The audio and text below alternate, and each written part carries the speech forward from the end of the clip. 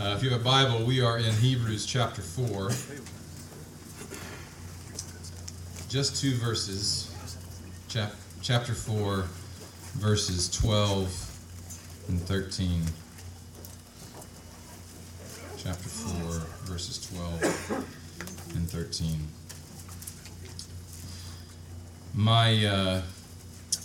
I'm not really big on New Year's resolutions. Every now and then I'll try and get into them. Actually, before I move into that, let me just first say, I was talking to Pastor Dan in our small group, and he said, "What have you gotten out of this?" And I know that there's maybe for some of you who are new to the faith or new to this sort of brotherhood, you would resonate with this, but I don't have this in my life. Most of the people in my life don't follow Jesus. And man, the music, I know you guys are a bit of an ad hoc group, but for me it's heavenly, man. I just don't get this. So thank you for all of your encouragement and for all those kind words you said. I am very grateful. And as Ben said, that doesn't happen very often. So really, from just in the bottom of my heart, I hope that you can take advantage of the good that you have here. And it was really a thing that I was asking for the men to pray, that I would be more diligent in finding local believers that I can really come alongside to. So thank you. It's really been moving for me. At the beginning of this year, I didn't necessarily have a New Year's resolution because my attention span isn't generally that long, but I thought to myself, you know what? I had my Bible out and I even set a timer. I said, okay, you know what? I'm going to give this 30 minutes. I was like, actually, you know what? I'm just going to check something on my phone real quick. Has this happened to you before? Oh, yeah. So 24 minutes later, after a YouTube hole, I thought to myself, how is this so difficult for me? Because you almost sort of think, this and this, it's unfair. This is always going to win. This is unmatched. It's a bad competition because YouTube will win. Maybe you've had that same thought. That you've done your best. You set your up. You can set a timer like me. And you think to yourself, I mean, is there really anything in here? Is there anything in here better?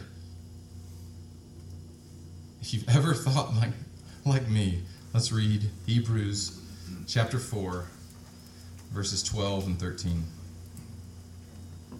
For the word of God is living and active, sharper than any two-edged sword, piercing to the division of soul and spirit, of joints and of marrow, and discerning the thoughts and intentions of the heart. And no creature is hidden from his sight, but all are naked and exposed to the eyes of him to whom we must give account. Let's pray. Father, I do just thank you for these men. Thank you for 200 male voices singing to you. What a gift that is to me. And so won't you, once more, won't you, Spirit, come and comfort us and disturb us and remake us and renew us, that we might be the men that we've always longed to be. Would you use your word, and would you use these men to bring about this foreign kingdom of God to the world? Pray in the name of Christ. Amen. I've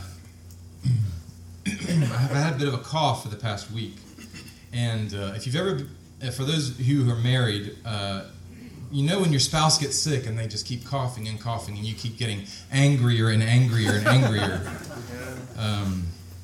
So I was the cougher in this situation. And it was getting so bad where I thought, you know what, I'm just going to go downstairs and I'll just watch something on TV. and I did what any normal human being would do. I watched a documentary on Taylor Swift. You know, it was late. My judgment wasn't necessarily at its top. And I thought Taylor Swift was so insightful in a lot of ways. Because what she did is she really broke down what our culture generally says are the most important things. She said that you need to believe in yourself. This is a key tenet. So Islam has 5 pillars, and Taylor has 5 pillars. Believe in yourself. You must throw off all authority and all expectations of others. Tenet number 1. Find your passion. The Canadian philosopher Charles Taylor, he says, in this culture of authenticity, this mindset is based on the romantic idea that each of us has a golden figure at the core of ourselves.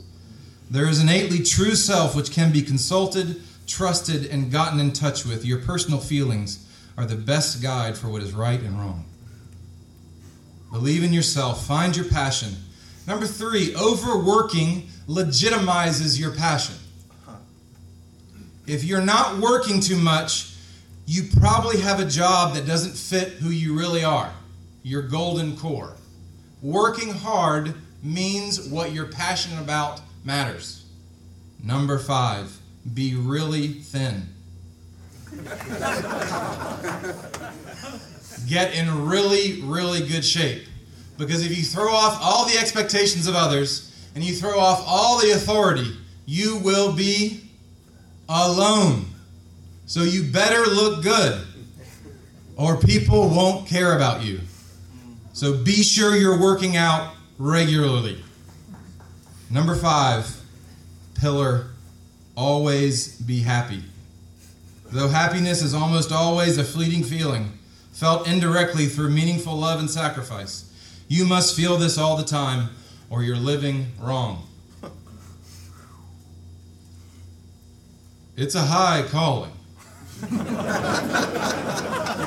I'm not even joking. If you have to work out that much, if you have to find, I'm passionate about things for about 30 minutes. If you have to, your work ethic must justify your life. If you don't believe, one of the reasons why we have such a hard time with mental illness is that we look into ourselves as this is, and there's no golden core in there sometimes. So why would we choose the scriptures? Aren't they so outdated, archaic, oppressive, repressive? Maybe Taylor's right. Maybe we should just find our passion. Maybe we should just overwork. Maybe we should just be really thin.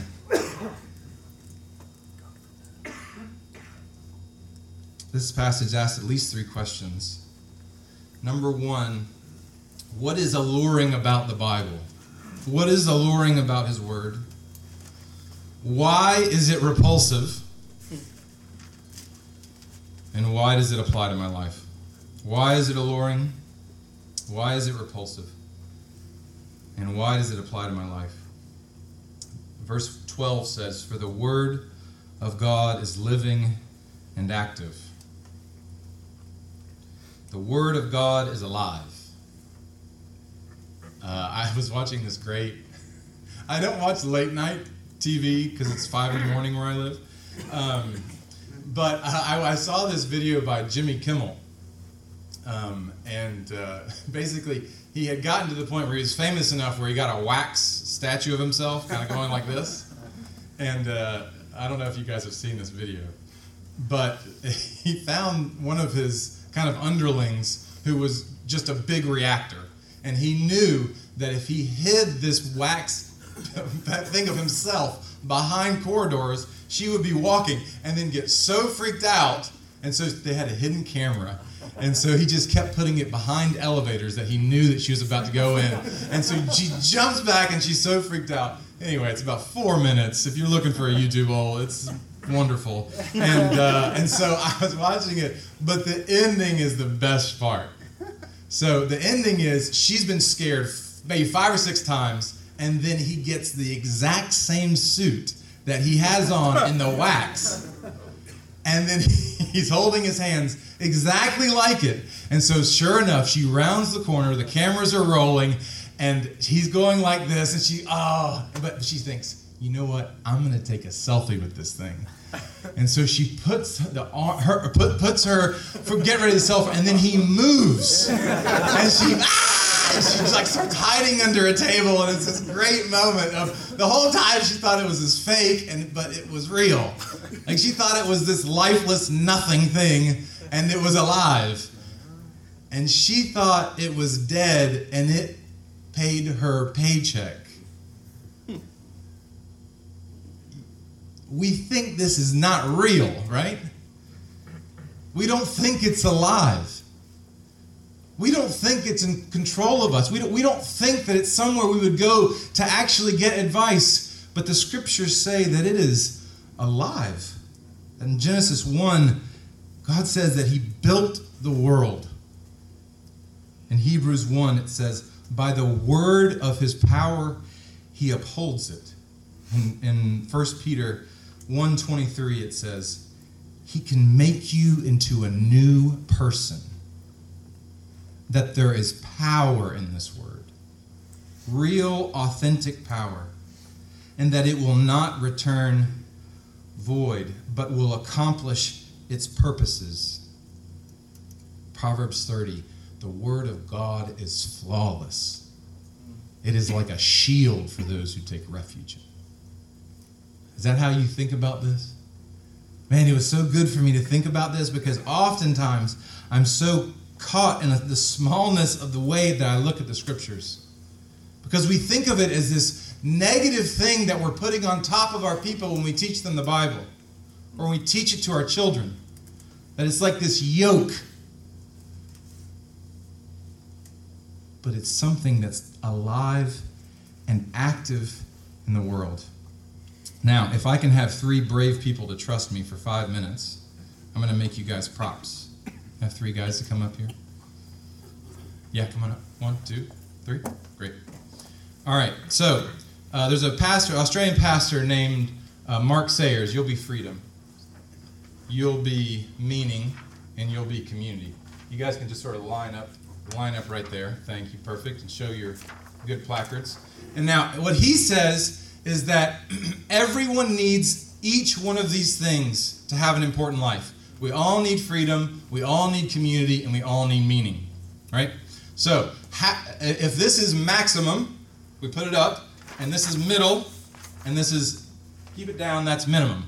Let's just, if there's anyone from North Korea in here, forgive me if I'm offending you, but let's go through a little thought exercise. If you lived in North Korea, where would freedom be? Low. Where would community be? Higher, yeah. And where would meaning be? Very high. Very high. Juche.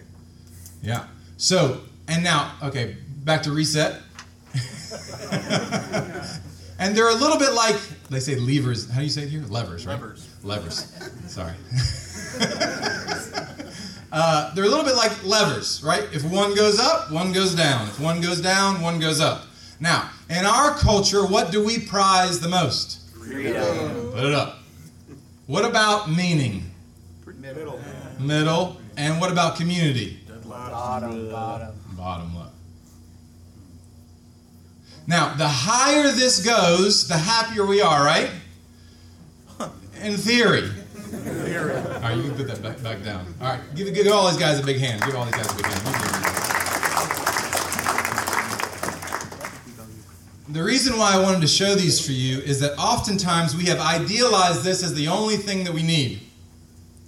But if you only have freedom, if you've only thrown off the shackles of the expectations of your wife, if you've only thrown off the authority of the state trooper of Wisconsin, you're not in necessarily a better place.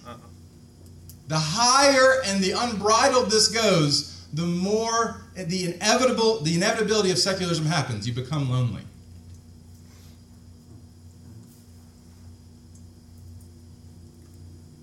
The higher your personal freedom is, the worse of a friend you are. If Dan Jackson calls me up at 2 a.m, he's like, I need you to come. Something horrible has happened. And I roll over and turn it off. He's not going to call me back.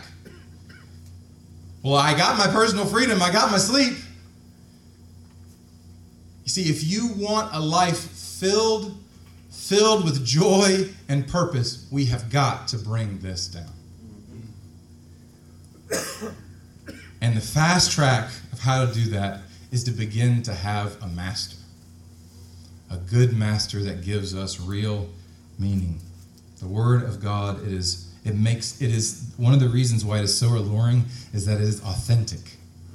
It is authentically from God and is authentically alive. And it leads us to an authentic life.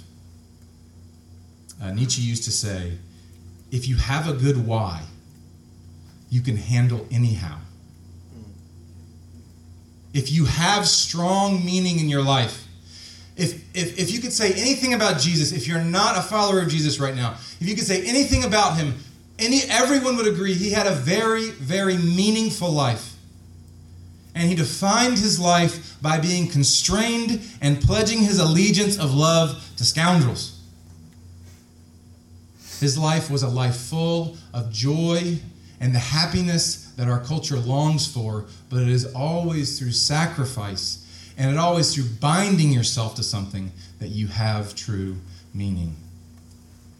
Don't you want good friends? I mean, not like friends, but good friends, a real community behind you. You have to lower the amount of freedom in your life.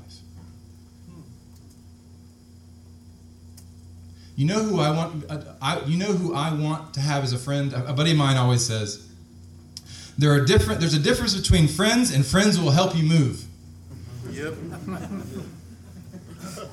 Who can you think of who tomorrow, if you got a job in Mexico and you had to leave, or if I persuaded you to move to England with me, who would help you move? That's your friend. Because they get nothing in return.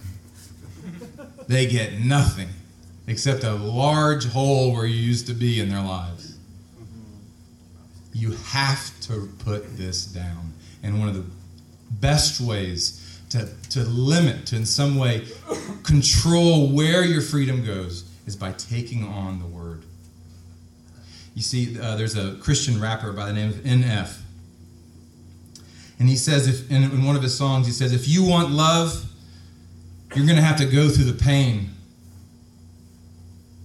If you want love, you're going to have to learn how to change. If you want trust, you're going to have to give some away. Friends, if this is really alive, if it's really active, and if it was really designed for your good and for the glory of God, that's why it's alluring. It makes us authentic because it is the authentic Word of God. Number 2, why is it so repulsive?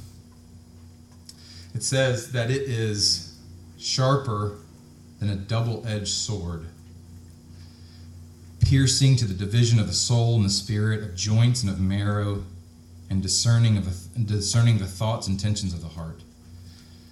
I mean, just sort of think. You can't really use calculus on this one, but division of soul and spirit, of joints and marrow, it's getting to all the intimate parts of our flesh and our soul and everything in us. It knows us, and it knows how to expose us. And the reason why we don't like it is that it opens us up when we don't want that. In Ephesians 6, it says it's like a sword of the Spirit. In Jeremiah 23, it says it's like a fire, like a hammer that breaks rocks. But there's something about our culture that really rejects that and also loves it, right? We want to see the powerful and the wicked exposed as wrong, right? So the Me Too movement, we're wanting to see these men in power that are corrupt. We want to see them be brought to the ground. We want to see the wrong in the world. We want to see it laid bare. We want the hidden cameras in there, and we want it to be totally exposed. There's a a literary idea called deconstructionism or deconstruction. And essentially the premise of it is that in a literary term, that let's say I wrote a letter to Josh, and I gave it to Josh, and in this letter I told him something. And a deconstructionist would say, my intent of what I want Josh to know is not as important as what the reader reads and gets out of it. So essentially what it's saying is, what's the most important is not the authority of the author or authority of the office, but what the other person is going to get out of it. So blow that up into system-wide. It's not necessarily important the position of institutions or traditional power. What's important is what we think. And so basically, if everything is a hammer, or if you have a hammer in your hand, everything looks like a nail. So we want to expose education. We want to expose politics. We want to expose the church. And some of those are really great. But the difficulty is we expose and we humiliate. So we're terrified oftentimes. So we don't share about our faith because we're so afraid to be humiliated.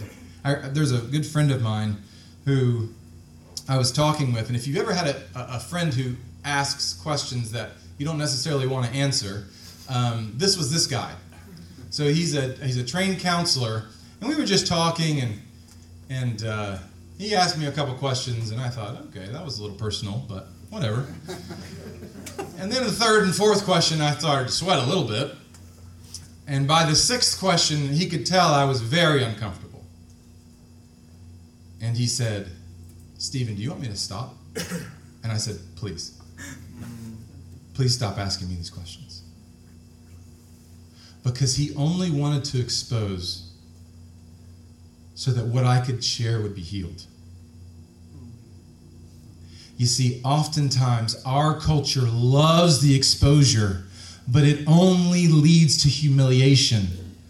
The amazing part of the scriptures is they break you open. They shed light on that which is in the darkness, but so that you might be healed, so that you might be whole, so that you might be renewed, so that you might be the man that you've always longed to be. This is what the scriptures are about. Don't you want to be known like that? Enjoyed like that? And healed in that way? And it makes me think of our very Lord Jesus as well. That there was something about his love for us that led to him being exposed to the world. That some people would say that on the cross he was completely naked, completely humiliated, completely exposed, so that you could be clothed in the righteousness of Christ.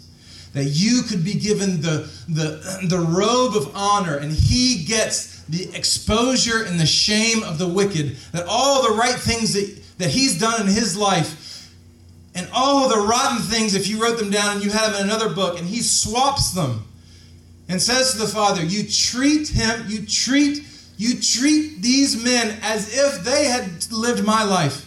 And treat them as if they have lived mine. You see, he exposes to heal. I don't know if you've caught Deontay Wilder, who just got beat by Tyson Fury, so the Brits are very excited right now in boxing. But he's not a very good boxer. And but no one would ever count him out because he would lose all the rounds, but they would call his right hand the eraser. He can lose 10 rounds and not be out even close. Because the right hand erases all the wrongs of the whole boxing match. The amazing part for us is that Jesus is our eraser. He does all the work and we get all the praise, all the good. He is the eraser of all of our sins. He exposes it, yes. This is why we want to talk in groups about all of our sin and all of our problems and all of our loneliness and all of our drugs, because we only do it because he says, you come. You come to me. You come on. I know how to deal with all that. He exposes it to heal. We're repulsed by people when they expose us.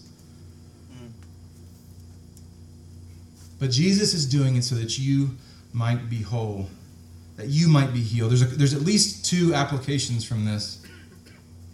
Number one, there's a psychological idea of an imposter syndrome. I don't know if you've heard this. It's basically, psychologists have gotten together and basically said, it seems like everyone feels like they're faking. That when they walk into the room, they feel like I'm the only imposter and everybody else is qualified and confident. Because oftentimes we are very aware of our shortcomings technically, of our shortcomings relationally, of our shortcomings positionally. But if you are being constantly exposed by the Word, if you are being constantly laid bare and constantly healed and constantly laid bare and constantly healed, when someone comes to you and say, man, you're really arrogant, you think to yourself, brother, you don't know the half of it. Let me tell you. Because when we come up to the Scriptures, we see in Him something lovely. So when your wife exposes you, even when your children expose you, when your roommate exposes you, you think to yourself, oh, this is just the next lap around the track. If you've been so exposed by the Word, you can be laid bare to the world. You can be taken advantage of. You can be wronged.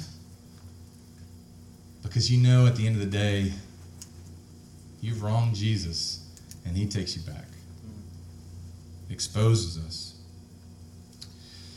It is the authentic Word of God. It repulses us oftentimes because it exposes us. But why is it applicable to me? Verse 13. And no creature is hidden from His sight, but all are naked and exposed to the eyes of Him to whom we must give account. One commentator said, this is distinct. This is not listening to your mother. And one guy said, this is saying, don't trifle with Him. I saw this bumper sticker when I was driving. This was a few years ago now. But it said it's not a relationship dummy, or it's not a religion dummy, it's a relationship. And basically what they were saying is, in following Jesus, you can have a relationship with Him. But oftentimes in our culture, we have so brought Jesus down and so made Him our friend that we have forgotten that He is a king, that He's the emperor, that you must take off your shoes when you're around Him. You see, this says that you're going to have to give an account. That one day you will stand before God Himself. And nobody likes this. Nobody likes this idea. You know who really don't like this idea? White people. Come on. White people really don't like this idea. But you know who loves this idea? Oppressed people. Mm-hmm. Broken people. Wronged people. People who have suffered unjustly. You want to get a lot of amens and a lot of raised hands and talk about the judgment of God? Find someone that is being oppressed right now. That's right. And tell them one day, all these people who have wronged you, I'm coming for you. There's a very famous rapper in Britain by the name of Stormzy. So just imagine Stormzy is... so I take the bus a lot, and I take the tube, which is like a train, underground train. So let's say Elon Musk, who's Tesla, Stormzy, rapper, and let's say Aaron Rodgers, because I'm in Wisconsin. For some reason, Aaron Rodgers is over there. And so I get on the bus and I sit down with them and I say, what you guys doing in here? Right? These guys don't take the bus. These guys don't have to pay £1.20. They buy buses. They buy planes. They buy cars. They don't belong here. They don't deserve to be treated like me. No, they deserve to be flying through the air much quicker than this. Because we know in our world there are normal people and then there's Elon Musk. And we get treated very differently. There's Stormzy and there's me. There's Aaron Rodgers and there's me. But not in the economy of God. Everyone gets judged. It is it democratizes judgment. Everybody is the same. And if you're beat down and you're broke and you're broken, you love it. You long for the judgment of God. And this word is the word by which we will be judged, brothers. And if it's true, there are a number of applications, but at least two. Number one is you're not going to need to have vengeance on others. If those people that have wronged you are really not the enemy, you can leave them. God says, leave room for my vengeance, because he's going to get them. Number two, we can tell the truth to everybody. If this really is the sword of the Spirit, if there is something about this word that is actually alive, you can tell it to little children and you can tell it to queens. You can tell it to your boss and you can tell it to the people you work for, because it is for everyone. And everyone will sit under its judgment. But thanks be to God that though we were called to a greater life, we have missed the mark. We have sinned against God. This is not what we were wanting to do. We were wanting to follow him. Maybe you're falling short of these things, but this word has a trap door that when we strive to love it, when we strive to follow, and then we watch YouTube for 30 minutes, he still loves you to come back, to have the authenticity of his word, to be exposed by it, only to be healed. We will be judged by it, but thanks be to God that there is one that has gone ahead of us. Amen. That one day, not because of our good works, as our brother said, but by the blood of the Lamb that washes away the sins of the world. Don't you want to have a constraint on your life like that leads to a life full of meaning, full of joy, full of purpose? And I know this freedom is scary to give up. It's so precious in our culture. Everyone tells us to do it, even Taylor. But maybe, just maybe, this is the word that will heal you, that will expose you, that will make you an authentic person that can stand before God in the throne of grace with confidence. Let's pray.